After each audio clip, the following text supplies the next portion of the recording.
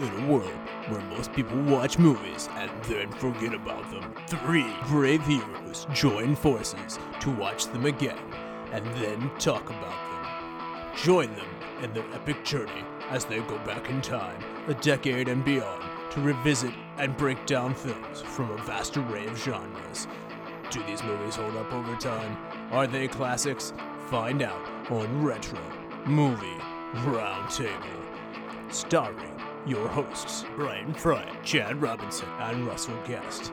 Coming now to headphones in your ears.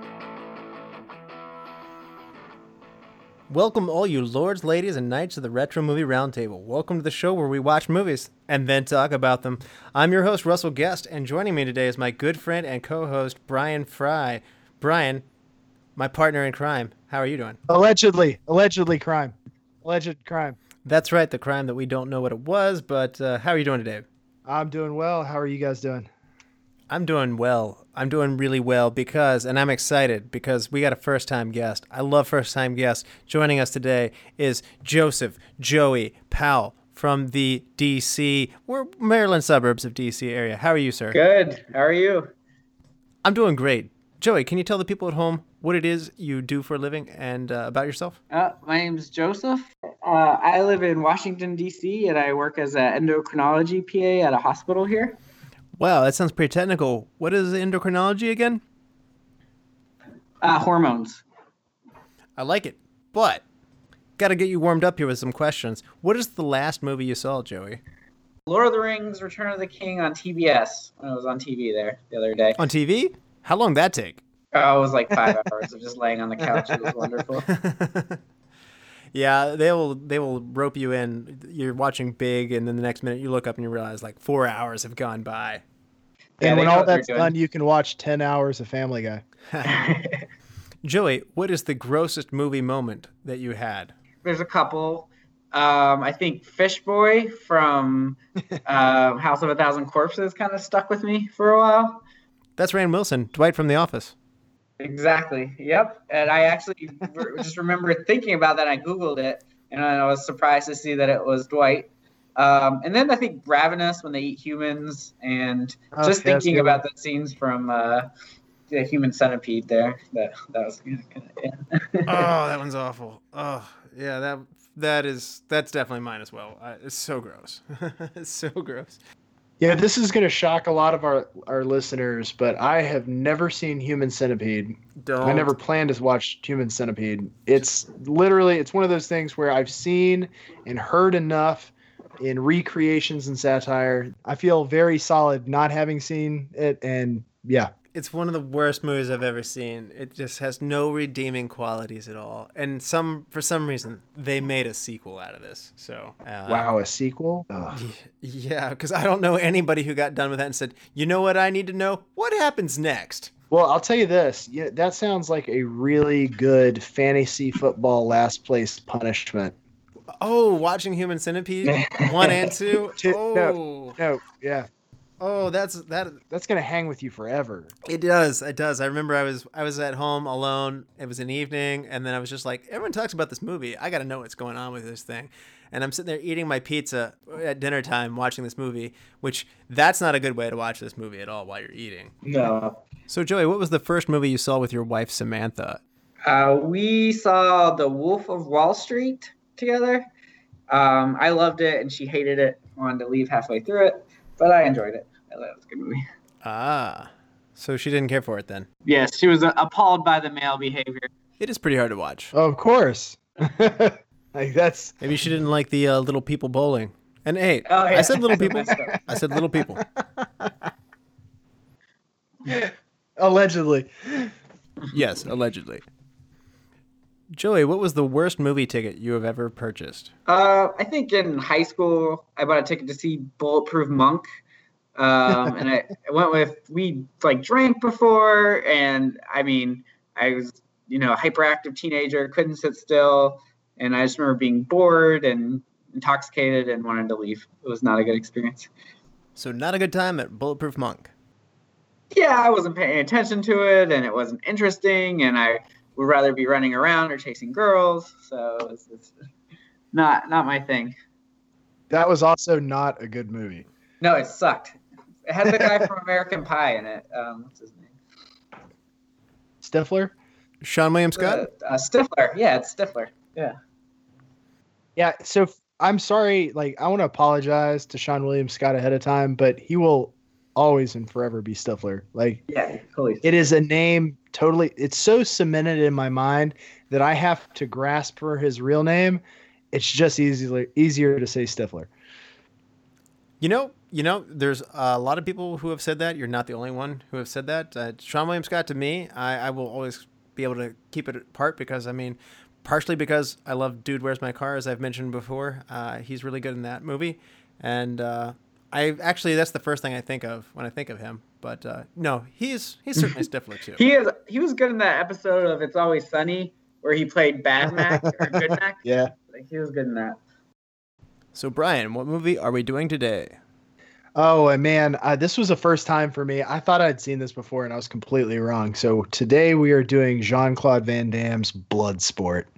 That's right. It comes out in 1988. It grosses $11.8 million. It places at 81st in the box office. That doesn't sound real high, but I mean, it's tucked in between two well-known franchises, between Hellblazer 2 at number 80 and Caddyshack 2 at 1982. And it's better than Caddyshack 2, that's for sure, which is one of the most disappointing movies that's ever been made. Yeah, I was going to say, Russ, man, that's not distinguished company to be sandwiched between. I don't know, the Hellraiser series, you know, I mean, it's got a lot of cachet, and, you know, Caddyshack's a well-known name. But would people know what Hellraiser 2 was if it wasn't the sequel to Hellraiser? Like, you could have tossed in, like, Giant Bagman 3 or something like that, and people would be like, oh, that's equally unrecognizable. Well, it'd be an interesting thing to like study for like how does the Bloodsport series, the 4 Bloodsport movies, stack up next to the 4 and I think now 5 Hellraiser movies. Whoa. I only thought Bloodsport went to 3. That's news to me.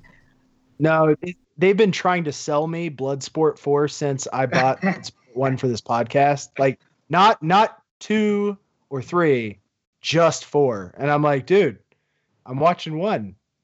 Leave me alone. At least give them to me in order. Well, there's no way you'll be able to understand the plot of 4 if you don't see 2 and 3. Oh, of course. Of course. Yeah, it's important stuff. You want to know what happened before, right? So, Rain Man is the number 1 movie from that year, from 1988, and IMDb gives us a 6.8, and the critics for Rotten Tomatoes gives it a 39%, which is really low, but the audience score gives it a 74%, which this is one of the greatest changes or the greatest gaps in critic opinion and audience opinion. So we've never seen such a disparity between the two. That's interesting. That's an interesting. People love it, but the critics don't. You just have to. I mean, I think there's a lot of movies out there that you just have to love for what it is. I mean, if you took this, I went to film school at wherever, and you sat down and watched this movie, I could easily see someone like super pretentious just burying this movie alive. But if you watch it for what it was, which was really cool because I got to walk into this new, and not very many movies we've done I've never seen. So I got to walk into this new, and man, there were parts where I was like, yeah, Bloodsport. You know, like I just got to have pure fun with it. Yeah, you just need to know what you're getting in for. You can have fun with this movie for sure.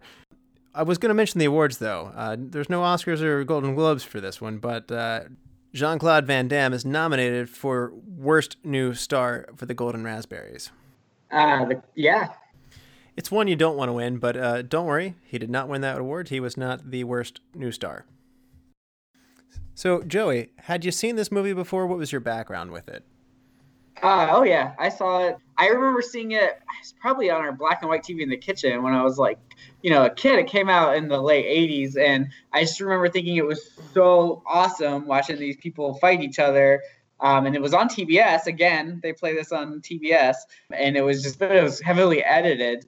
But it was, I watched it as a kid thinking it was amazing. Never really saw it all the way through because it would be on like in the afternoon randomly with commercials. But it came on multiple times, and I always watch it. And probably I saw the whole thing in different increments over the years. And then when I was 18, I bought the DVD when I saw it for sale, and then watched on the DVD. And that was a whole new experience because you got to see the unedited version of it, which was great. Yeah, and I've been enjoying it ever since. So the DVD gave you all those bad words that you weren't hearing before. Yeah, and the just violence, the great violence. Yes, violence. That's why we're here. Now, Brian, what about you? You mentioned that you had not seen this movie before. What was it like coming into it your first time? Oh, like I said, it was exciting. I kind of knew anytime I see Jean-Claude, I'm like, all right, well, you know what you're getting into here. So I got to go into it basically knowing exactly what I was about to watch, and then I just got to be excited by it. It is worth mentioning that since I don't have a cool story around watching this for the first time, that IMDb does have a 1988 movies ranked by Zorf, and he has this ranked as the number 7 movie of 1988, sandwiched between Child's Play and Ernest Saves Christmas. I will give you the grain of salt too. He has all 3 of those movies ranked above his number 13th ranked Die Hard. Wow. Die Hard below those? Yeah. So anyway, there's what's his number 1? I'm actually behind his number 1. No, I'm behind his number 1. His number 1 and number 2. Number 1 he has Land Before Time, and number 2 he has Willow. Oh. So I can. Okay. Well. Yeah. Yeah, that's solid. Number 3 he has Naked Gun. Yeah, this is not a bad list. Then I mean, he just has disrespected Die Hard. Exactly. Yeah. As for me, this was my first time coming to the movie, and it's been on my queue for a while because my good friend, and you're a good friend, Brian, Brett, who lives in New York, went up to visit him with Mary and a few years ago, and his wife mentioned Bloodsport, and I'm not sure how it came up, but it came up unprompted. It wasn't like, what's your best fighting movie? It wasn't your best action movie. It wasn't like an 80s movie that you really love. It just came up really quickly to the top of her list, just like, one of my favorite movies is Bloodsport. You have to see it. We should watch it right now. And we didn't actually end up seeing it because time was actually short. We didn't have time to squeeze it in. And Brett was not feeling it, so I wasn't sure. But I was genuinely curious, what is this Bloodsport movie with Jean-Claude Van Damme? And so it's been a movie I've wanted to see for a long time. So returning to it now is like 4 years of anticipation. This is Bloodsport. It stuns me. I'm sitting here stunned that that's her recommendation. I was just like, oh. Okay. Yeah, it seems surprising. I mean, you never know who's going to recommend a movie. So, okay. But yeah, but I actually enjoyed this movie quite a bit. I think I wish I had gotten it when I was Joey's age because it would have been better at a young age. It makes an impact. Yeah, but this is the movie Alla recommended, so can't wait to see it. I'm going to change up my movie recommendations to Brett from now on, just focusing on other Bloodsport-esque titles. Yeah. Check out Double Impact or Sudden Death. Time Cop. You guys need to see this amazing movie. It's called Street Fighter. Oh, Street Fighter. You know, do you remember the Double Dragon movie? I do. The live-action Double Dragon movie? I do. That. I liked it when I was younger. I did too. I did. But, you know, if I had seen this movie when I were younger, I'm pretty sure I would have gone around the house kicking in the air and, like, you know, doing kicks in the mirror and everything. Oh, yeah, for sure. I kind of did that today. Did you now? It was like seeing your fighting games come to life. Yeah. I could see Brian just doing roundhouse kicks in front of the mirror. I'm just holding my foot well above my head because I can do that, clearly. Yeah, and Mary came home and seeing me doing a split between 2 of the dining room chairs. So when she came home. That is the iconic scene. Absolutely. But we're going to have to spoil this movie to get into it. So if you haven't seen Bloodsport, you may want to turn it off at this point. Go watch the movie and then come back and listen to us. We'll be back after these messages. President Donald J. Trump here from the White House. You know, America, we don't win anymore. Our podcasts are going overseas to India. They're leaving across the border to Mexico. They're going to China. It's very sad to see, really. America, I win at everything I do. And if you want to win too, you got to go to iTunes, Stitcher, Spotify, wherever you get your podcast, and get the Retro Movie Roundtable, an amazing, luxurious 5-star review, and comment. Tell them how to make the show better, and they too will win like I do. That's not all. We're going to win by going to like the show on Facebook, and Facebook is going to pay for it, believe me. Also, email the show at retromovieroundtable@yahoo.com. Do this and we will bring great podcasts back to America like my favorite podcast, the Retro Movie Roundtable. Soon you will see we are winning again, and you are going to win so much you're going to get tired of winning. We're going to win more than Charlie Sheen. Believe me, I know Charlie. He's a very reasonable man and a very good friend of mine. This message was endorsed by President Donald Trump. And we're back. And as mentioned before, we are going to spoil this movie. So, Joey, remind people what happens in Bloodsport in 1988. All right. So Bloodsport is the story of Captain Frank Dukes, who travels to Hong Kong to win the most dangerous fighting tournament on Earth, the Kumite. The movie opens with a montage of tough guy karate types chopping boards in slow motion. Immediately after the montage, we meet our hero Frank Dukes, played by expert martial artist Jean-Claude Van Damme. Dukes is set to leave for the USA when he takes one last look at the sword on his mantle, and we are treated to an extended flashback sequence that sheds some light on his backstory. In the flashback, we learn Dukes was the new kid in town, and he had fallen in with the wrong crowd, and he was caught burglarizing the home of Ninja Master Tanaka. Tanaka is kind of the Mr. Miyagi of Bloodsport. Anyways, Tanaka's kid, who is half the age of Dukes, kicks the shit out of him, but Dukes takes it like a man. Tanaka is impressed with his spirit and recruits Dukes as a sparring partner for his son. We watch Dukes level up from punching bag to skilled fighter in the second montage of the movie. Towards the end of the montage, Tanaka's son dies somehow, so Frank is trained to represent House Tanaka in the Kumite. The next scene is present-day 80s Hong Kong. Frank is riding on a bus from the airport when he hears an obnoxious American hitting on a visibly uncomfortable but unattractive Hong Konger. She is clearly annoyed, but the American persists, and Frank is amused. They head to the same hotel and meet again and become fast friends. The American is none other than Jackson, played by Donald Gibb, best known for playing Ogre in The Revenge of the Nerds. Shortly after meeting Jackson, Frank meets Janice, a hot young journalist who is in Hong Kong from America to cover the Kumite. The next morning, Frank and Jackson are off to Kumite orientation. They are assigned the savvy Mr. Lin from the International Fighting Association as their escort. They are taken to a seedy part of Hong Kong that Mr. Lin explains is controlled by mainland China. They arrive at the arena. They meet the ridiculous Chong Li there. He is like the Ivan Drago of Bloodsport.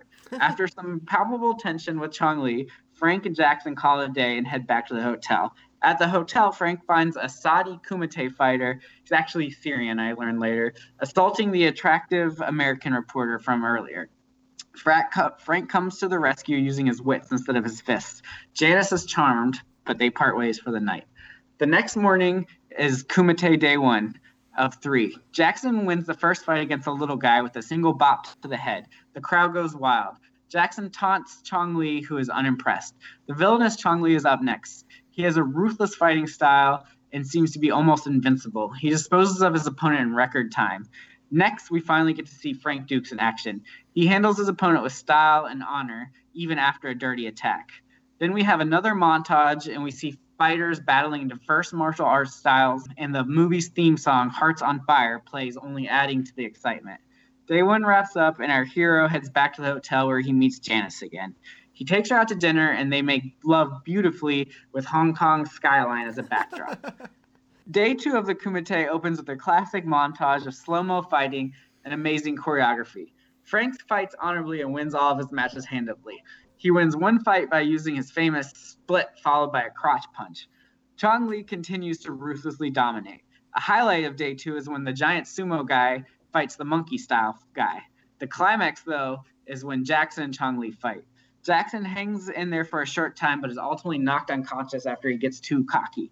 Chong Li takes Jackson's headband off his unresponsive body as a trophy. After the Kumite, Janice begs Frank not to fight in Day 3. She's fallen in love with him and couldn't bear it if he were hurt too. Day 3. Frank wakes up early to mediate from his inevitable showdown with Chong Li. We see Frank doing a split above the building of Hong Kong, and it's so sweet. Frank and Chong Li easily win their first fights of the day, and then it's time for the boss battle, the final showdown, Dukes versus Chong. Chong taunts Frank by tying Jackson's bandana to his leg. An epic fight filled with slow-mo, flying kicks, and brutal punches ensues. Chong cheats and blinds Frank, but then Dukes goes beast mode and beats Chong down brutally and then forces him to submit. After winning the Kumite, Frank returns Jackson's bandana. They pledge to remain BFFs for life, He says goodbye to his temporary love interest, and then he heads back to the States to resume his career in the U.S. Army. That had a lot of soul, man. Yeah. A lot of soul in that. It was sincere. This story, it was allegedly based on a true story, as they mention at the end of the movie. There is a real Frank Dukes. I keep wanting to say part Dew.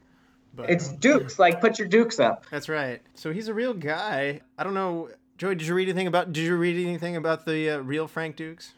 Oh, I read a lot about the real Frank Dukes. So, he claims to have competed in the Kumite. His version, though, was in Nassau, Bahamas. But this is no extradition. Yeah, and there's no evidence of him winning any tournament fights in the Bahamas, though. And so a lot of this is from Frank's word of mouth. He allegedly trained and won the Kumite. He opened a fighting gym in California and trained the Stars. He trained some very famous people in California. He also claims to have trained Navy SEALs. He also has an interesting anecdote about fighting Jean-Claude Van Damme on the set of Bloodsport. He apparently intimidated Jean-Claude Van Damme by challenging him to a fight on a ledge. And Jean-Claude said, "You're crazy, Dukes," and backed off.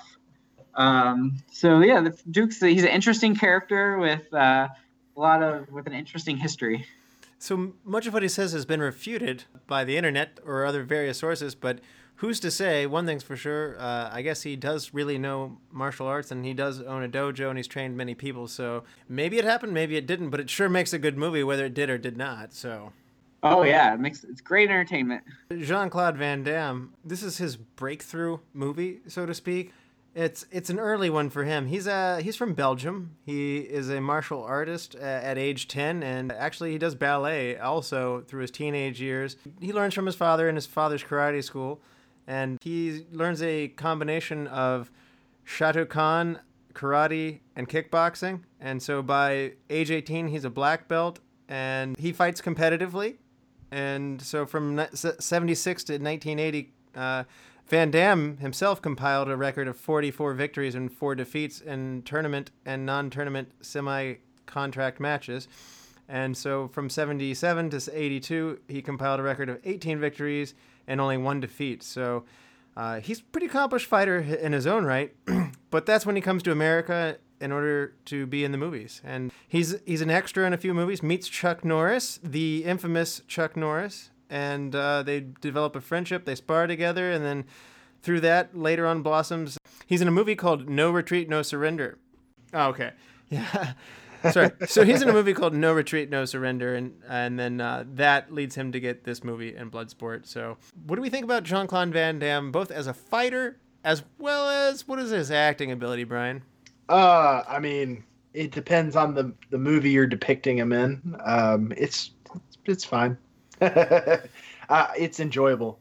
He's a very entertaining person. I don't mean that backhandedly either.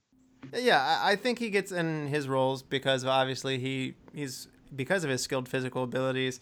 I don't think he exhibits the same emotional depth that some of these other tough guys like Schwarzenegger or Stallone are capable of doing sometimes. So, but I also would keep him above like Seagal too. So I don't know if that's a fair. Do you think that there's like a boardroom meeting happening and they're like, what would really make this movie pop?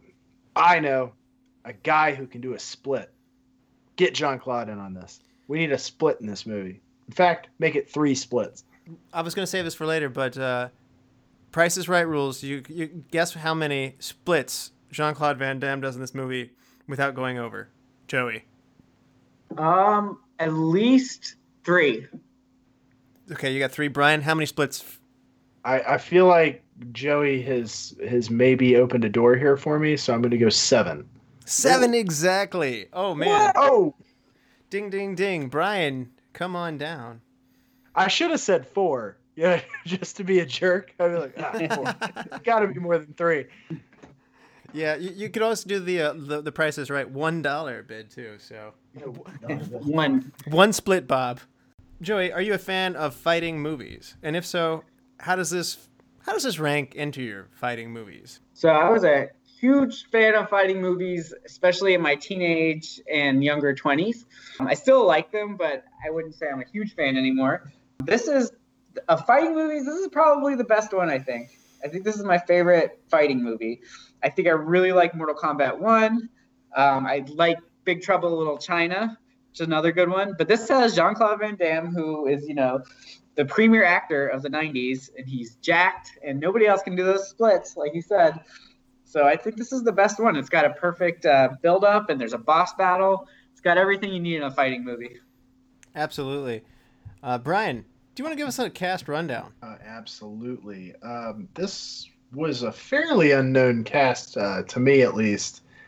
Well, first we start with, of course, Jean-Claude Van Damme playing Frank Dukes.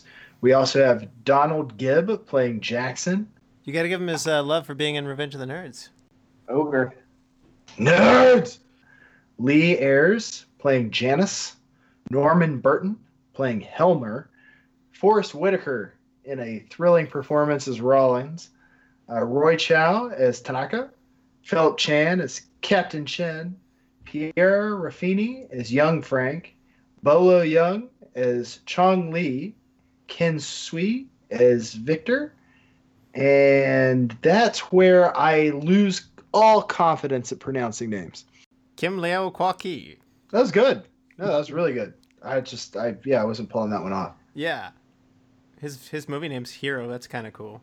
A couple of casting notes here. Again, it was mentioned that Jean-Claude Van Damme was an actual skilled fighter. We actually also got to see Paulo Toca plays the Muay Thai fighter, and Paco is actually a real-life Muay Thai champion himself. So he is also a skilled fighter as well. So For sure.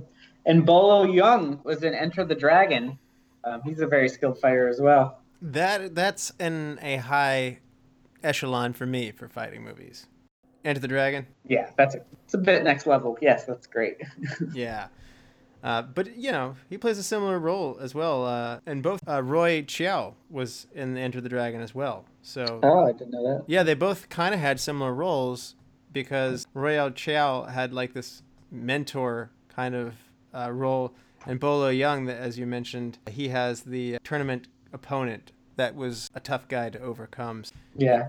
It's a little typecast there. Old Bolo. Yeah, Bolo's. If you need a South Korean bully, who's the favorite, but is going to get upset, he's your man. It's all those muscles.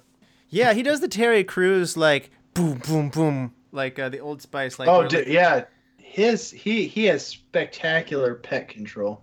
Yeah, I think he was in his 50s when he did Bloodsport. No, really? I think he was in his 50s. Oh man, well. Yeah, he's checked. I will look into that as we proceed. Yeah, he was born in 1946, and Bloodsport came out in, 88? Yes. That's nuts. Man, A, he doesn't look that old, and B, yeah, I don't know. I might believe Frank Duke's story more than I believe that guy's age. So, co-writer Sheldon Lech came up with the idea for the film, and he actually had known Frank Dukes for a number of months before, and came up with the idea for Bloodsport, and he was told a lot of tales from Frank. And he himself later said, and these are his quotes, a lot of this turned out to be BS later. His stories were participating in the so-called Kumite. Yeah, the so-called Kumite. The so-called Kumite. This was a word. This is word that got thrown around a lot in college, and I'm only now beginning to understand. Okay. So the so-called Kumite, and it's an event that sounded like a great idea for a movie, so he wanted to write one about this one guy who introduced him to it. So he talked to somebody who knew Frank, and his name was Richard Bender, and he claimed to have been there at the Kumite event and swore that everything he told him was true. However, a few years later, after the movie comes out, he then has a falling out with Frank. So Richard Bender then told Sheldon Lech that everything that he told him was not true, and that Frank had told me what to say, and I passed it on. What I did was a lie, and Frank coached me along the way. So this is, again, an example of many of the internet is it true or not kind of things. So the co-writer himself is one of those people like, did it happen? Did it not happen? Does it matter? It's still a fun movie. Agreed. I'm pretty sure the first rule about Fight Club is you don't talk about it, though. Yeah, you don't talk about Kumite. I love how easily the reporter got into the fight. Like, after she's just, like, dogging them all, like, to tell her about Kumite, and then, like, she's just like, you know, I acted like a hussy, and here I am. It's like that was super easy for her, like super easy for her to get into that. So yeah, let's talk about that. The reporter role, or as she's known in this, is Janice. Joey, do we like her role in this? Not a lot of character development for old Janice. She's there as to kind of, I guess, endear the audience to Frank, and so give him a love interest. Other than that, she doesn't really do much. The very first thing with Janice, I don't know how well that holds up, where they're gambling for her, and he does his little gambling trick to beat the Syrian gentleman into conceding Janice to him for the night. More on that in a second, but yeah, she doesn't seem to take well to that, at least at first, but he's doing it to at least get this dude to back off. So I don't know that he was. I took it that he wasn't really betting on her. He was just trying to get this guy to go away in a bet that he knew that he wouldn't lose. Yeah, I see your point, but it was. I don't think they would make that scene today. I don't know though. No, they wouldn't. I think this movie would be made in a lot of different ways today. And furthermore, about the guy that he's the Syrian guy that you're talking to, that guy is just straight up Asian. Yeah. And he's in IMDb it says he's the Syrian. They had him listed as a Syrian guy, but he's wearing the Saudi Arabian headdress. So I mean, they clearly didn't put a lot of thought into the villains there. No, it's like they gave him a golden tooth and they're like, yeah, sure, you look like you'd be Middle Eastern. Sure, we'll put you over there. So if a white guy dresses up and plays an Arab, that's called brownface. But I don't know if there's a term when you take somebody who's Asian and then they play somebody who's Middle Eastern. So I don't know. What is that? I think they're being lazy. The laziness. They're just lazy. Yeah, that kept bothering me the whole time. I was like, what is with this guy's headdress? Did he beat up somebody from the Middle East? And the fact that you read that in the credits as the Syrian, that more than confirms it. I was just like, there's no way he's actually from the Middle East, right? Like, is he just like an oil lord who's like from Asia, but like he went over there and like he's like rich and this is what he does in his fun time? Like, we're gonna find out more on this. And I was that like irked by it to the point where it's just like, there's going to be more to this, and we're gonna find out what this guy's deal is. Not a lot of backstory for Hussein. No, he just gets his gold tooth knocked out. Oh yeah, and pilfered. Yeah, and pilfered by the squeegee guy. Oh, I love it. Yeah, when he bites down on the tooth to see if it's real. Oh, it's a great scene. So again, this movie, I was really shocked to see Donald Gibbs' character, who we know from Revenge of the Nerds. Nerds. I believe his character's name, and that was Meat, if I'm not mistaken.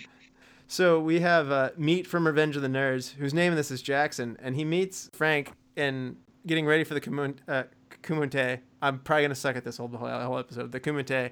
Kumite. I've literally heard the name or the word so much. Like, you don't understand, Russ, how often I heard. Like, as soon as they said it in this movie, I was like, oh, that explains a lot of college. So I thought for sure we were going to get into a pre-tournament fight between these two, because it's like the biggest guy in the room is going to like pick a fight with Jean-Claude Van Damme's character.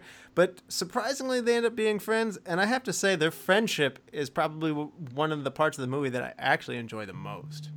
I'd agree with that. I don't think that Jackson has any redeeming qualities. He's big, and he backs his friend up at least. You know, he's excited for his friend. Yeah, he's loyal to Frank, but I guess that's his one good quality. Like, when you first meet him, he's sexually harassing someone. He's obnoxious. He's picking fights with everyone. He just doesn't seem very pleasant to be around. He is the obnoxious American. Yeah. He's got a beer on the bus. Yeah, I love that. Just one quick edit here. His character in Revenge of the Nerds is Ogre. Ogre. Well, his name should have been Meat, but yeah, Ogre. Good call. All right, Meat's fine. Yeah, he could be a Meat or an Ogre. Yeah. I might be confusing it. There might have been a parody at some point that changed Ogre's character into a character named Meat. So, but Ogre, you're right. Ogre was right. You're right, Joey. I forgot completely.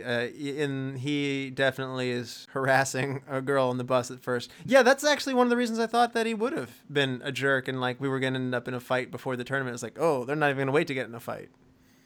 Yeah. Well, and then he's dominated in the video game, and he respects that about Frank, and he wins his respect, and they become friends. Now, I know for a fact if you beat Brian in video games, he's not just gonna like be like respect. We're friends now. He's gonna get a little bit mad. Oh yeah, Brian will scream. I get hate in my heart. Yes, it's sad that Jackson is more cool-headed. Yeah, there should have been a fight. Like at least tip the machine over. See, that's my reaction. I wouldn't fight Jean-Claude after it. I would have just pushed the machine over. Or one of my favorite scenes in film history. I love Kurt Russell in The Thing when he loses at chess to the computer and he dumps his scotch onto the motherboard and the computer explodes. That is me. Like that sums up me with video games. Yes, you're a thrower. Just open the thing. Boom. So many things to cut out. Sorry. I'm sorry. That is my fault. So what other fighters actually captivate you, Joey? Like who catches your eye that you're like, man, that guy's really interesting. I want to know more. Oh, yeah. So the best fight, I think, I love the sumo guy versus the monkey style guy. Because it's like a mismatch and they're just the one giant guy and the little guy who hops around and then he like catches him and crushes him. But then we get to see Frank Dukes fight the sumo guy. So he's my third favorite fighter and it is probably the sumo guy. I like him a lot. I was rooting for the nimble, like lightweight guy jumping around like a lemur. Yeah. He had an interesting style of fighting. That was fun to watch. I love that fight. That's maybe my favorite fight. I wanted to know where the nationalities of these people were. I mean, obviously Bolo was from South Korea, but because it was on his like headdress and his trainer had like a South Korean jumpsuit. But there were some of these other people who I needed to know where they were from, especially when I called into question that if you have Asian guys playing Syrians, I'm just like, where are these other people from? Maybe that Asian guy's from Mexico. Maybe that Asian guy's from like Switzerland. Yes, I agree with that. I think Paco, I speculated he was from Spain, given his like sash that he was wearing. He reminded me of a Spanish fighter. That does seem like a good stereotype thing for him to have. So yes, and they like to stick to the stereotypes. One thing that I want to ask you though is, do you buy Jean-Claude Van Damme as an American? And this is a question that you can extend to other movies, but also in this movie, he often plays an American. I buy him in this movie because they actually did a good job in the backstory of him. Because if you notice, the kid who plays him, when it shows him as a kid, he's just moved to America and his dad is an immigrant. They don't say where he's from, but his dad is an immigrant explaining he came to America to find a better life and blah, blah, blah. And they got the kid who has a really, really thick accent. So they actually did a decent job at explaining his accent in Bloodsport. Okay. I maybe I'm getting stuck on something that I've thought before with if you've ever watched the movie Sudden Death with Jean-Claude Van Damme, which is a Pittsburgh movie and it's like a Pittsburgh delicacy for me. But in that he plays a Pittsburgh born and raised cop. And I'm just like, guys, you got to do something to explain that accent. Like, there's no way. Yeah, not in a million years. Yeah, there's no way he's a blue collar Steel Town cop. I'm not buying it. Nope. It's almost like Family Guy has this joke about Liam Neeson being a cowboy, and like in the Wild West. It's like, we came up in a fortnight. Get the youngins. Oh yeah, the Irishman and Young Guns. Yep. So again, Jean-Claude Van Damme's one of these people where I actually, for some reason, I like him. Again, I think it has to do with the kind of movies that he's in. I always have like this thing with him where I think he might not be a good actor. I know, bold hot take, right? And like he pulls me out of it a little bit because I never quite take him as an American, even though he's usually playing an American. Again, that emotional level that we kind of ask, whether it be Schwarzenegger or Stallone to go to, he just doesn't have that. So I like the attempts to put Janice in the movie to give him some depth because, like you said, without that, you're just relying entirely on a flashback for what's driving him. Right. And to speak to your earlier point, when Jean-Claude Van Damme played Guile, that was kind of unforgivable because Guile is like supposed to be the all-American from Street Fighter. He's supposed to be like this all-American character, and that always bothered me. Yeah. Yeah, but who else is gonna do a flash kick? Yeah, he looks a lot like Guile, and he's got the moves. There is that. I mean, he looks like he could be. He has the American angry face maybe down. Like there's a couple of scenes in this movie where the director really, really, really zooms in on the face as a style while they're fighting, and perhaps this is a good way to transition into Newt Arnold's direction here. I thought it was really interesting that they really went out of their way to show people's facial expression. I think it worked really well for Bolo, but there's a couple of times where they do Jean-Claude Van Damme, like where he's like, and his like mouth is open, and it's just like, wow, you're really lingering on this, aren't you? Especially after he got blinded. That's the one that comes to mind. Definitely. Yeah, that's the worst offender. There's another one though where he like hits the big sumo guys you referred to him, like the giant, the Asian guy, and like he like punches him like with a flat palm in his stomach, and that pretty much is a finishing move for him. Yeah, there's that like I'm charging up kind of face before he does this hit, and that was the first time that I was like, ooh, director guy Newt, come on, can you yeah, I get it. Yeah, Newt would also do this thing where he would show a close up of like emotional scenes and like just like interpersonal scenes between characters.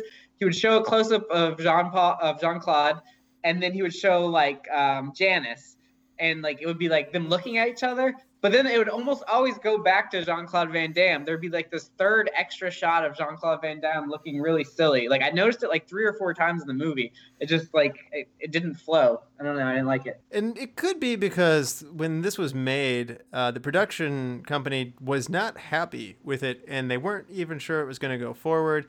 And it's actually Jean-Claude Van Damme who got the final edit on this, or so the record goes. So it wasn't edited by a more skillful hand. It was edited by your lead actor. So, you know, some of these things that we're talking about might not all fall on Newt Arnold's shoulders. It might be partially the fact that we have a actor in his breakout movie responsible also for the editing. That's interesting. But I mean, hey, it was between that and not coming out, so it sounded like Van Damme went out on the limb. He's like, here, like I'll do it, I'll edit it. Like we have to make this come out, and it's good that it did, because if it didn't, you know, we probably don't know Jean-Claude Van Damme's name. He probably doesn't go in to do Time Cop and these other movies, and you know, Double Impact and all these other things that we've been talking about. So I'm glad he did it. Did you see? You know, I found it interesting. You know, Victor, the character Victor. Which one is Victor? Mm-hmm. Victor is the tour guide. I thought he was the best. He was great. The tour guide who takes Ken Sway? The guy with the guy with the big yellow glasses? Yeah, he's real charismatic and funny. Yeah. He was a director on this movie. Oh, cool. That I didn't know. Yeah, I didn't know that. I saw that on IMDb. He's a director, and he's done some other movies, but I thought that was interesting. He was also the second unit director on Rush Hour. Oh, nice. There's some fun fighting in that too. So Newt Arnold and his style of storytelling here, I thought it was interesting. In the beginning, we see Jean-Claude Van Damme returning to his sensei's house, who was named Tanaka. Yeah, so he comes back to Tanaka's house, and he's passing away, and it's setting up the fact that he's going to go represent him at the Kumite at that time, and it leads into a flashback series. And my first thought was, when I watched it the first time, I was like, man, there's a lot in this flashback. And I saw later that this thing runs 10 minutes and 56 seconds. We have an 11-minute flashback. Brian, do you like that kind of concise way of like, we're going to give you the whole backstory right now, and it's a big block when you do it that way? Or would you have preferred to have broken it up maybe through exposition, through talking with Janice, or through a series of flashbacks where he's having a moment of reflection and you get the pieces of the story for what led him to here? No, I think there's nothing worse than interrupting a flow of a movie multiple times by going back to like a peaceful flashback. It's actually one of the biggest gripes I had about Lord of the Rings Two Towers, was you would leave an action sequence for the battle to go to Sam and Frodo wandering around aimlessly. And I was just like, oh my God, you guys are killing me on this. So yeah, I think I'd much rather have just give me that as the first chunk and then, give me my action stuff back. Huh. I might be more in the other camp where I like the mystery for a while and you're just like, what is it why does he have to do this? There's no prize necessarily for this. Like, what is driving him? And then like you maybe find out 50% into the movie or 2/3 into the movie. Joey, where do you stand on that? Do you want to know up front, like with this big 11-minute flashback, or would you prefer to get it in segments? The 11-minute flashback was a little much. It was almost like another movie within a movie. I mean, I think in segments would have been a little bit better in this one. I mean, they want you to care about Frank. I mean, most of the movie is just like fisticuffs, so it's good to build his character a little bit prior to all the fighting. Oh, it is good that you have a favorite going in, and they go out of their way to make Bolo a pretty bad dude. I mean, there's no you mentioned that Jackson has no redeeming qualities. Bolo in particular seems to have no redeeming qualities. He's just a straight up villain. Oh, I want to know his story. Like, how did he get like that? What happened to him? What has he done? Yeah, why does he just go stepping on people and punching people in the neck and killing them all the whole time? Yeah, like why is he so angry and jacked? Like, why? Yeah. There is actually a 1979 action comedy out of France called Bolo, starring Bolo. Oh. Really? Wow. Well, I might have to watch that. Maybe so. Yeah, it's like Creed. There's the extended universe of Bloodsport. Maybe there's an extended universe out there. Sorry, an extended universe of Rocky. Maybe there's a extended universe of Bloodsport out there. We have not gone to any of the other 4 movies, I should say. Joey, I'm assuming you haven't proceeded past the first Bloodsport. I've caught some of Bloodsport 2 used to also be on TBS sometimes, and I caught a little bit of it, but even as a kid, I knew it wasn't as good. So I haven't really. There's no Jean-Claude Van Damme in any of the sequels, as I understand. Yeah. So what's the point? Bloodsport 2 officially transitions over into the new main character. Now, I will say this: Ogre is in Bloodsport 2, but Daniel Bernhardt is the new main character, and he is there for 2, 3, and 4. Oh, well. Okay. Still, I'm with Joey. Like, somehow I'm just not compelled. Like, I feel like this movie took me to a good point, and I'm good with that. Like, I don't necessarily need to follow this world farther. Here's an interesting question, though. Would you take the alleged accounts of Frank Dukes, and would you be tempted to remake this movie, Joey? Absolutely. The thing is, nowadays, this would get torn to shreds in the media. Like, people would fact check this to death. Yeah, I would totally be interested in seeing a remake and also seeing social media go crazy on it. I would think that the fight scenes would benefit from more camera angles in today's times. And that is not a knock on this movie, just because it has to do with when the movie was made. I also think that it would benefit from a better soundtrack, which we'll get to later. Somehow that pulled me out of it more than once. Oh, man, but you don't like 80s music. I don't. Yeah. It's true. I really hate it. I'm gonna have to disagree with you there, Russell. Oh. I think that's a classic soundtrack. Oh well, we're gonna get into it then. That's okay. It's on. Yeah, we're about to have a kumite right now. Kumite. But I will say this for Newt Arnold: the movie's 90 minutes. It does not overstay its welcome. It definitely values the fighting first, second, and third, and there's not a lot of fluff. And so, at the same time that I say there's some maybe criticisms I have in how the story's told, I can't say that I would cut much from this movie. The only thing I would cut are, 7 seconds of like face of being blinded, like going with his hands like stretched up in the space. Because if you actually did that, he'd be toast. So Bolo would kick him like in half if he actually reacted that long. So I think there's other ways of saying you're blinded, but. Anyway, do you agree, Brian? This is a tight ship. It does not overstay its welcome, and we talk so much about movies being shorter or longer or whatnot, and as you say, there's probably 30 seconds here, 45 seconds there that could probably be trimmed off to make it a more streamlined film. But no, I think I was happy with the length of this movie, and there was a single thought. In the back of my mind at the end of this movie, like, maybe I should watch Bloodsport 2. Okay. And it's interesting. I was looking at Newt Arnold's library of works here. He's mostly an assistant director, and he doesn't have a lot of lead director roles. He also directed Hands of a Stranger from 1962, Bloodthirst from 1971, 1986, Alan Quarterman and the Lost City of Gold. And in 2003, after he passes away, he has Countess Dracula's Orgy of Blood, which I don't know if that's not a compelling title, then I don't know what is. Yeah. So just so you know, Russ, Alan Quartermain is Sean Connery's character in League of Extraordinary Gentlemen. Oh, really? Yep. Well, I'm more compelled to not watch that now. You mean you didn't like the League of Extraordinary Gentlemen? I mean... No, sir. I didn't like it. It was... it was such a compelling movie. I love Sean Connery. I just wish that hadn't happened for him. Back to Newt Arnold. It doesn't sound like he's much of a director, but I do think we should give him some serious credit. He is an assistant director and plays a part in the creation of Godfather 2 and 12 Angry Men. He is involved with some pretty big productions, just usually more in a secondary role. So he's not a lightweight either. Yeah. So, Joey, I gotta ask, do we like this setting of the Hong Kong? Like, would you rather have this movie set in the Bahamas? No, I think that would be a big mistake.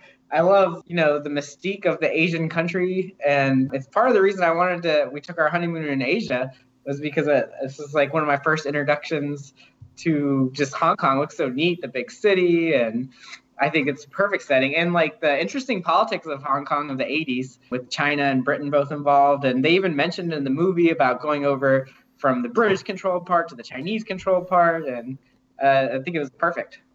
So can you tell me, Hong Kong, it looks like one of the most modern cities and movies today, and I've not been there, so I'm only judging off of movies, that's a fair way to judge a culture, right? So, being sarcastic on that. But, so the imagery that we see in Hong Kong, and I want to give Newt Arnold some credit here, we get a lot of cool contextual shots of the streets, and it's just littered with signs, and there's a real high energy pace to it. But the images I see of Hong Kong today looks like it is like this electric, illuminated city. Do you feel like what you saw in this movie is from a different era almost than what Hong Kong is today? Yeah, it looks like it's a metropolis. Like it's these huge buildings, but yeah, it's not all neon like it is today, but it still looks like the future. It looks like a futuristic city for the 80s. I mean, there weren't too many cities like that. Like it's a really impressive place. Yeah, it's super dense for starters, and for two, I think there's a reason, like you said, it seems like it's futuristic in some ways, perhaps partially because of that density, but when you watch Blade Runner, when I'm looking at this movie, I see the influence that Ridley Scott later gets for Blade Runner, because I see a lot of actual Hong Kong from this 80s movie that shapes and informs some of the decisions that Ridley Scott takes. And that's, in theory, Los Angeles that he's depicting, but it feels more like Hong Kong in the 80s. Is that a fair statement, Brian? I know you're a Blade Runner fan. Yeah, I can see where pieces of that come in.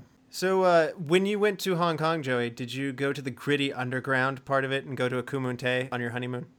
Well, we did not go to Hong Kong. We went to Thailand, Vietnam, and Cambodia. But yes, I dragged my wife to a Kuen Tai. We went to see a Muay Thai fight in a northern city in Thailand called Chiang Mai. And I met one of my friends there, too, and we definitely chanted Kuen Tai. And we went in, and it got way too real, way too fast. It was, like, super violent, and they were a little young to be that violent. And so the first fight kind of shocked us, but then the rest were more sporting fights. So, yes, we went to – it wasn't anything like that. It was not like Bloodsport, but it was intense. It was no joke. So did Samantha like Wolf on Wall Street more, or did she prefer the Kuen Tai? Samantha liked the experience overall of the Kuen Tai. Oh, really? But the first fight kind of bothered her a little bit, but she warmed up to it, and it's a cultural event. It's a whole thing. So did you guys like get desensitized and like you're just like, whoa, this first fight's completely brutal. It's out of control. And then like by the third fight, they're just like, off with their heads, off with their heads. Yeah, well, the other ones were more evenly matched, and the fighters were older. And so the first one, it was just, I was like watching somebody get beat up. Like it was bad. So like was it like a 15-year-old fighting a 30-year-old? Like what was so bad about the first fight? I would say it was probably two 15-year-olds. Okay. Oh. Yeah. And one was overmatched. Oh, and there was a lot of drama to it too. Like the school, like it was two different schools from different parts of Thailand, and the coaches were yelling at each other, and they ended up escorting the coach of one of the schools out of the building. And then he came back in and was trying to fight people. We're not 100% sure that it wasn't staged for Westerner tourists, but I'm not sure. I like it. I do. Yeah, but it was definitely an experience. Well, I'm starting to get another reason why this movie continues to stay in your heart then. Obviously, and then, like I said, you got it at a younger age, too. So one of the cool things that we're talking about, why we're talking about Hong Kong here, this movie is one of the few films that featured the inside of the Kowloon Walled City before its destruction. The Kowloon Walled City was an ungoverned, densely populated settlement in Hong Kong, and it was originally a Chinese military fort, and the walled city became an enclave for new territories that were leased to Britain by China in 1898. Its population increases dramatically, and following the Japanese occupation of Hong Kong during World War II, and so by 1990, the walled city grows to over 50,000 residents in its 2.6 hectare or 6.4 acre borders. So that's a large amount of area for you to understand. But if you Google Kowloon Walled City, it does seem like it's a city built on top of a city built on top of a city. You can't go there today. Its demolition began in 1993, which is about, shortly thereafter this movie. But it's kind of interesting that it recorded, again, this is a snapshot in history of where Hong Kong was at this time. And Mary was watching this with me, and she was just astounded by these alleyways that look like they're a meter or like less than 3 feet wide that have like wires and pipes just running through them. And you could literally walk from one end of Kowloon Walled City to the other side without even touching the ground, because you're walking through all these elevated paths of alleyways off of roofs. You had roof gardens that were then built on top of with other units, and the parcels inside of it were itty bitty. And it's not a place that you would want to go. It was actually a place overrun by crime activity and super low income housing, and so like the police were afraid to go in there. So if you could almost imagine the Cabrini Green project that you see in Candyman times 10, or like that built on top of itself. So what did you think about the environment, Brian? Knowing that this is actually a real place. No, it's super interesting. I actually found this schematic of a cross section of the walled city, what it would look like. I mean, it literally has a cross section taken out so you can see inside of it. And it's a fascinating thing. And much the same way that they brought a lot of those images into, say, a Judge Dredd, just overpopulation on top of overpopulation. So, yeah, it definitely does something for the mystique of the movie and to, kind of show a true sense of underground when you think of how many people live on top of what just happened. I found myself thinking, like, why are they not making this set maybe a little darker or whatever? And then I thought this was a set. So the fact that this was, again, an actual place, I don't know. Joey, what are your thoughts? Would you want to go through a tour of the Kowloon Walled City? Yeah, that was brilliant. And it only makes the movie more interesting having it there. That was pretty cool to see. Yeah, and there's, like I said, there are photographs of it, but there's not a lot of video taken within it. So it's a little special for that. As I mentioned earlier, Sudden Death is a Jean-Claude Van Damme movie. The now unfortunately demolished Mellon Arena in Pittsburgh is the setting for it, and you actually get to see the arena door open on that. So I don't know, maybe Jean-Claude Van Damme movies make a point of capturing these architectural moments in history. Maybe I need to go back and watch Street Fighter. Maybe there's some great architectural story there. I don't know. They fight in front of falling water. Do they? No. Oh, I don't know. Oh, I got caught on that one. The architects are easy. I'll be there at 2 a.m. in the morning after this podcast. We're like, where is it? He told me it was in here. Where was the fight? Is it where Blanca's fighting? Oh, Blanca. I got to ask you about the wardrobe here a little bit. Some of these things are a little heavy-handed in terms of like the Arab headdress, which we've hit on a number of times, but other ones are more ambiguous, like we don't necessarily know where they're from. Am I asking for too much? Am I making it sillier than it really would be to see like a sense of like nationality? Or am I trying to turn the Kumite into the Olympics here? I get what you're asking for, but I think the depth and the direction of where this movie wanted to go wasn't really about, it's like Beer Fest where like clearly everybody has a nationality and they're all there to represent. These are just fighters. I mean, they wanted to show diversity without putting any work into it whatsoever. So it's one of those things where they're saying it doesn't matter where you're from. If you're a fighter and you can, match up in this, come fight. Yeah, I guess you're right. I'm trying to turn it It's not like we don't need a representative of every country. We just need the best fighters in the world. I guess you're right. So yeah, they're not representing their country. And it might have been just the fact that Bolo seemed to be so proudly from South Korea that I started thinking that. But one piece of wardrobe thing that did irk me. Did you guys notice how in the flashbacks, young Frank is wearing a San Francisco Giants hat, but also a New York Giants shirt? No, I didn't notice that. I mean, I knew he was wearing sports stuff, but yeah. Yeah, that's why he wasn't accepted by his friend group. He couldn't figure it out. That's why they left him. My first thought was like, is this like a throwback, like New York Giants hat that he's wearing? Nope, it says SF on it. It's San Francisco. And that's definitely a New York Giants jersey. So quickly, wardrobe guy, run down to Lids and get a T-shirt and a hat. They need to both be the same team. Giants and Giants. I actually had a roommate, really good friend of mine, and he was one of these people who had so many, he was just a huge sports nut, and he had jerseys and hats and stuff from different teams and stuff like that. And so, yeah, he would wear, he's the only person I know like this, and I would say there's no person like this, but my good friend Kevin is this person. He would wear like a New Orleans Saints hat and then like a Denver Broncos jersey and then like have like a University of Tennessee watch on, have a T-shirt on under that in case, like, and that T-shirt was like a Miami Heat jersey. I would say the closest I've ever come to committing that offense, and it is kind of, would be wearing a WVU hat where I went to school with an Indianapolis Colts jersey. No, that's it. You can get away with that, I think. So.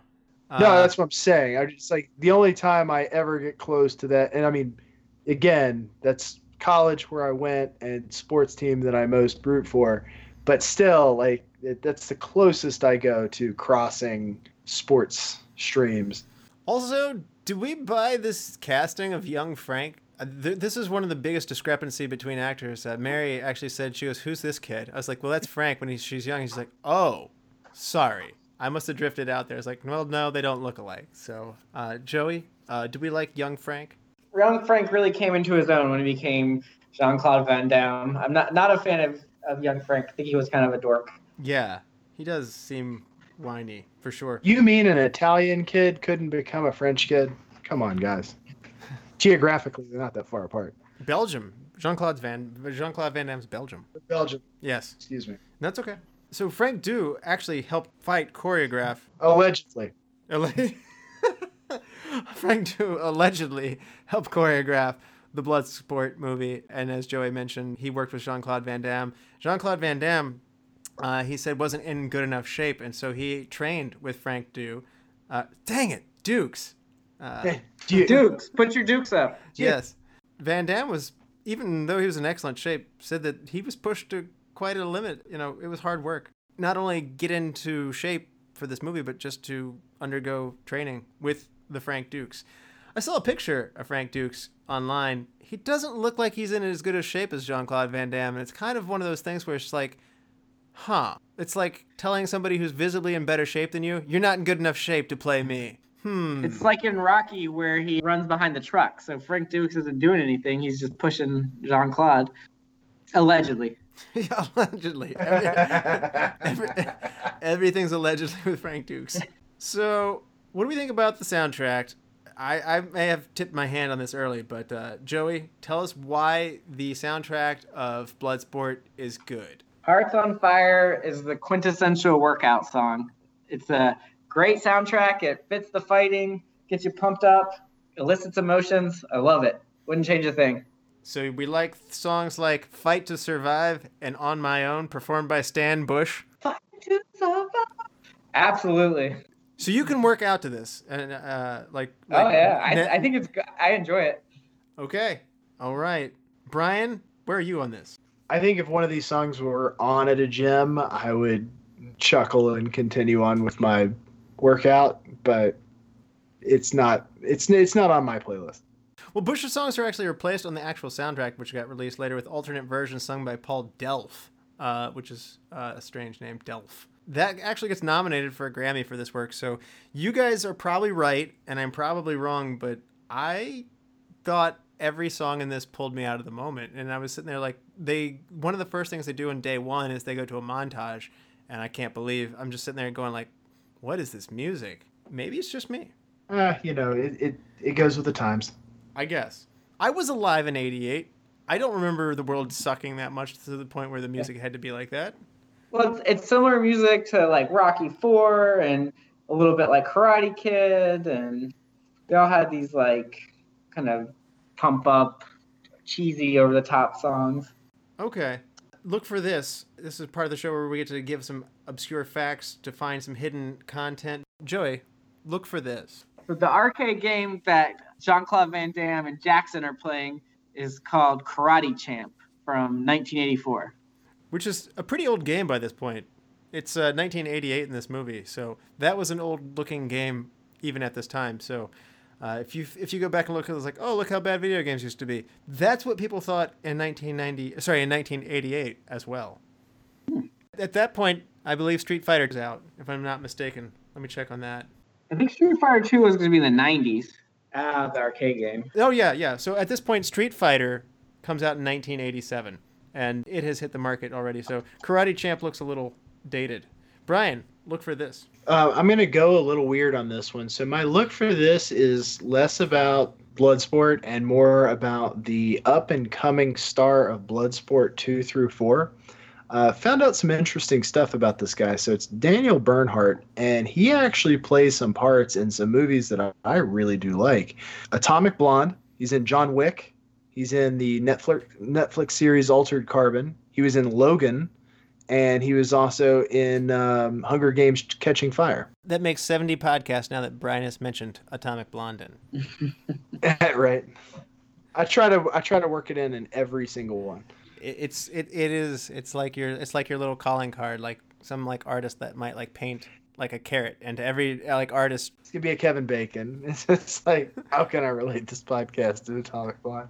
And for my look for this moment, Midway's Mortal Kombat from 1992 takes an enormous amount of inspiration from this film. The film creators actually based the character Johnny Cage on Jean-Claude Van Damme's character. And so, according to game creator John Tobias, they wanted to make a gritty game based off the spirit of Bloodsport. And so, without this movie, we wouldn't have great video games like Mortal Kombat, and we certainly wouldn't have the movie. Yeah, I love that. You notice that Johnny Cage's famous split crotch punch that, you see Frank Dukes do it in this movie. Yep, that's not a coincidence. Although Johnny Cage is not usually the most likable character to most people, but who knows? Maybe back then they thought he would become the most popular. So, time to hand out some awards, though. Joey, you ready? Yeah. All right, you start us off. MVP. Jean-Claude Van Damme, Frank Dukes. Can't go wrong with that. For without him, there would be no movie because it wouldn't have been edited and it would have probably got installed in production and wouldn't have actually reached the light of day. So, I'm with you, Brian. MVP. I'm going Donald Gibb on this one just because he, toward the end of the movie, was hands down one of the most amusing pieces to me. Because everybody needs that drunk, obnoxious American friend. Nerds! Best supporting actor, Joey. Bolo Yang, Chong Li. We're stride for stride so far, 2 for 2. I'm with you on Bolo on that one. We're going all three with Bolo. Okay. And his amazing pectoral control. Yeah, I somehow can't, again, if you were to film this today, I might put Terry Crews in there just because who else can make their chest bounce like that? He's got it jumping too. Yeah. Although he actually might be a good Jackson. Who is your hidden gem, Joey? Ken Sui also plays Victor. He was hilarious and does a great job. That's a good choice. Brian, who's your hidden gem? I actually have that as well. He's like, you guys are killing me here. Just wait one more minute. For me, I'm going to go for the deep cut. I like the blood and sweat mop guy who pockets the golden tooth that gets knocked out from the Arab guy because he looks so happy. And this is one of those directorial decisions that's just this blood mop guy is getting a lot of screen time. He's like, a golden tooth. What do we have here? Is it real? That probably gets him a double room in the walled city. I don't know. This was a little piece of comic relief I actually really liked, and so he gets my hidden gem. Not really on the cast, so Good job, Sweat and Blood Mop guy. Recast, Joey. Well, I know you're gonna hate me for this, Fry, but Gibbs, I would recast him. I can't stand that guy. Okay. All right. And who are you? Yeah, who'd you No, I recast? have to come up with a guy to recast him with. Ideally. Andre the Giant. Andre the Giant would be awesome. Okay. Yeah, let's go with that. Andre the Giant. That'd be good. He was big back then. That would be yeah. I'll give it some more thought. If I come up with something better, I'll let you know. No, that's good. Brian, who's your recast? Let's see, my recast would be, I would love to see this movie redone like 4 times with each of the major action stars of the day, so we could watch them all and then pass judgment on who has the best blood sport. Interesting. I'm going to go with Norman Burton. He plays the gray-haired government guy who's basically trying to get Frank Dukes to not fight. He plays Helmer, is his character's name. I don't like him. He actually seems like he's zoned out in the middle of the Kumite and doesn't seem like Forrest Whitaker's into it and looks like Janice is into it and he just looks like he's like, we're filming, right? And there's other times where he just comes out flat. And so I want somebody goofy on this because they kind of go with a Mentos commercial approach, like when when they can't catch Frank and he's running away from them. Again, it's got goofy music playing and these guys are chasing after them. So I'm going to go a little step funnier, a little step goofier. I'm going to make this American military superior goofier. I'm going to put Alan Alda in his shoes. Hey, I've got another option for you, Joey, for a Gibb replacement. Who you got? You should go with Steve Rackman, best known for his portrayal of Donk in Crocodile Dundee 2. Oh, yeah. He looks good. You don't need a gun when you got a donk. What's a donk? Donk. Well, it's not he'd be good. Good time period, too, for that. Best shot, Joey. Oh, easily when he's meditating and doing a split with the Hong Kong skyline in the background. Iconic. Absolutely. And Brian, what about you? Best shot is going to be the over-the-top I'm mastering being blind scene. Are you for real? Yeah, I'm going against the grain just because it made me laugh.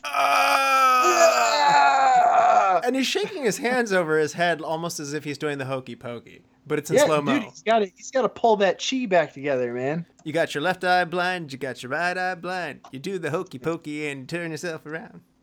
I'm almost surprised he didn't do a split to recenter himself. That would put us at 8 splits. Yeah, I would prefer to go back into a flashback of his sensei, showing him pour the tea blind, hit the board blind, break the brick blind, and then he comes forward and he's like, I'm centered. But instead, all we get is a long 15-second shot, with his mouth agape.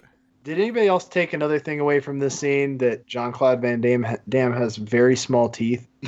No. I did not notice that. I did not notice that. I think his muscles are so big that you can't work your teeth out and make them bigger. If he could, he would lift those weights too. Yeah, he's known for the biceps, not the teeth. Okay.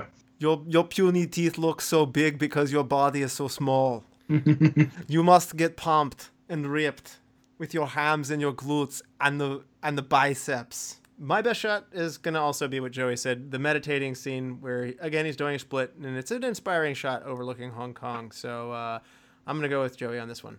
Best scene, Joey. Oh, I mean, obviously, the climax, Bolo versus Dukes. You wait for it the whole movie, and it pays off. Yes. Man, we're stride for stride on this one. This is bad radio, but I'm just with you. Did anybody else know that if you crush a Tums in your hand, you can blind somebody with a powder? I did not know that. Is that what that was? Was that Tums? Looks like it. I don't know. Or maybe it's Mentos. Again, maybe this is one big Mentos commercial. He's trying to get away from the government, people coming after him. And this guy's it's Mentos cool in your eye. Brian, best scene. My favorite scene is probably when he first arrives there. They do this kind of montage of him arriving and that feeling of competition. I think they do a good job just getting you ready and the energy to fight.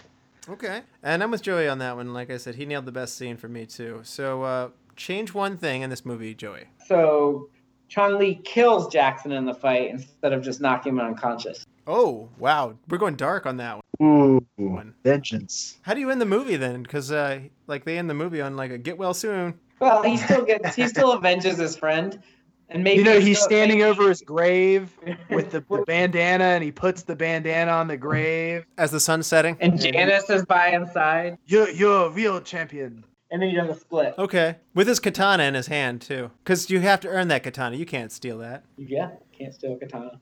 Brian, change one thing. My change one thing, and we touched upon it earlier. I was actually surprised it got brought up already, but I would have loved to see the big guy lose to the interesting low center of gravity martial art fighter. Yeah, I don't know. Is this an actual style of fighting? Because I just found it very interesting.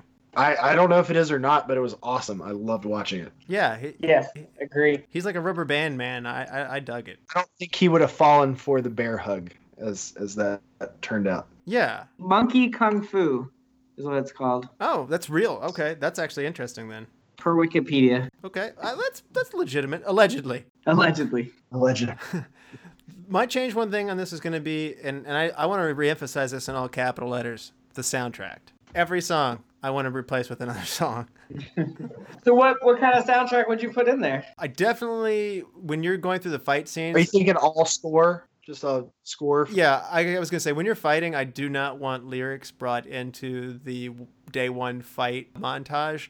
I want just instrumental, like intense instrumental stuff on that. So, yeah, I'm actually thinking just tone down the music. Again, the Mentos chase scene where Forrest Whitaker and like this other American guy fall in the water. Like, I'm not sure that tone in the movie fits. I would prefer a more dashing getaway there. So I'm actually thinking about rewriting the song there as well and just going with something actually like show me different parts of Hong Kong, because I enjoyed the context they showed so much. So take me around town as these guys are following him around and make a day of it, so to speak. You're right. I thought that whole side story was kind of ridiculous, but you make a good point that it does show off Hong Kong. I love seeing the floating market and the city. So yeah, I guess there is a point to have it in there. Best quote, Joey. Official, we honor your invitation. Jackson, no shit, you honor his invitation. Chong Li, very good, but brick not hit back. So that's after he breaks the brick with the death punch, which was awesome. Yes, I'm sure that's part of his very accurate story too. I broke the 6th brick down. With the death touch, right. Brian, what's your best quote? Aren't you a little young for full contact? Aren't you a little old for video games? That's a good one. I did like that one. And then they were friends. I'm going to go with Tanaka saying, "You cannot take Katana sword by stealing. It is very special sword. You must earn it." Deep stuff from Tanaka. Joey, is there anything you want to plug? Eat healthy and exercise regularly to prevent diabetes. I like it. We've come full circle. It's time for the moment of truth. On a 5-star scale, Joey, what do you rate Bloodsport from 1988? 4 out of 5. I like it. Got a little bit of nostalgic love for you in there as part of that. Oh, yeah. Brian, how about you? Bloodsport, 5-star scale. I'm going to give it a 4. I love this movie, and probably just because you guys like the soundtrack and I don't, and that's probably where we differ, I'm going to give it a 3.5. I'm just a little bit behind you guys. So, That's fine. yeah. Brian, do you want to help me select a movie for next time? Yeah, let's do it. Pretty exciting. We're going to have a special guest coming on next week. We're going to venture into one of my favorite shows. We're going to do a Saturday Night Live based movie. So these are productions from Saturday Night Live. So option number 1, 1992, Wayne's World. 2 slacker friends try to promote their public access cable show. Option 2, The Ladies' Man from 2000. The Saturday Night Live character gets a big screen treatment.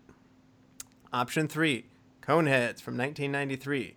Aliens with conical crania crash land on Earth and start a family. I think we got to go Wayne's World on this one. Excellent. All right. So, Joey, thank you so much for coming on the show. We hope you had fun, and thanks for joining us, man. All right. Thanks for having me. Brian, thanks as always to you. Thank you, man. Always a pleasure. Remember, all you lords, ladies, and knights of the Retro Movie Roundtable, we invite you to reach out to us. We want to hear from you. Give us a like on Facebook so you can follow along and see what we're doing next. Subscribe, rate, and review to us on iTunes, Spotify, Stitcher, Google Play, wherever you get your podcast. Those subscribes and ratings and reviews, those help the show do well. So please give us a happy 5-star review. And always, thank you for listening. Be good to each other and watch more movies. Brian? We're not that drunk.